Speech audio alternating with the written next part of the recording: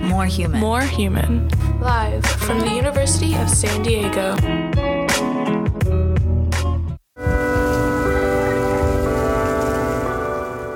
From as far back as I can remember, I have loved the church. In my case, that's the Episcopal Church. I have loved everything about the church and the things that it entailed. I felt called to serve God and to serve the people of God at a very young age, and I ended up becoming an Episcopal priest. When I was in my late 20s, I landed a dream job in LA as the second in command, the associate rector at a large, beautiful, multi-ethnic, multicultural parish with an amazing music program and a multitude of ministries aimed at helping our local homeless and low-income neighbors. I did a lot of work with pastoral care, walking with people through the joys and the sorrows and the life transitions that they were experiencing.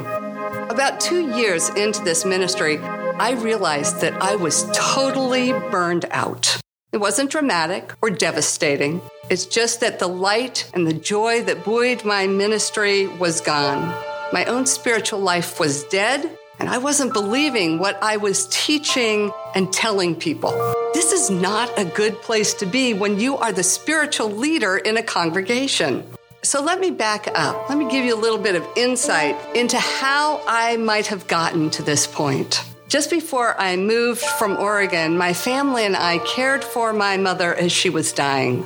In fact, I got the job offer to move to LA the day she died.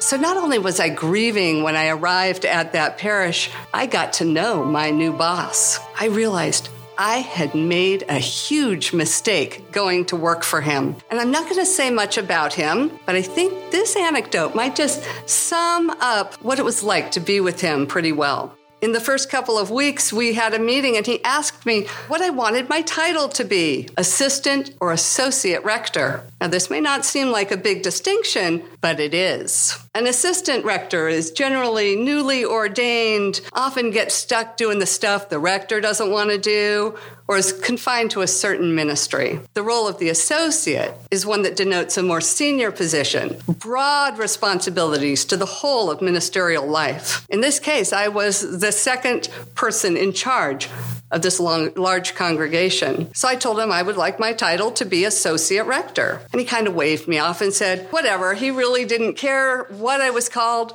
Assistant, associate, after all, they both started with the same first 3 letters. I feel I need say no more. So again, 2+ years into all of this, and I have nothing to offer spiritually. I'm a wasteland. I needed to leave. I needed to find a different job, a different vocation. It was pretty much the end of everything that I had built my life toward. One night I was talking to my dad about this, and he reminded me that right after I'd moved to LA and had that meeting with my boss, I'd started saving up so that I could ultimately leave and travel. Why don't you just do it? He asked. It's very scary to think about actually ending something with no plan for where you might land. I handed in my letter of resignation 2 weeks later. So I did travel.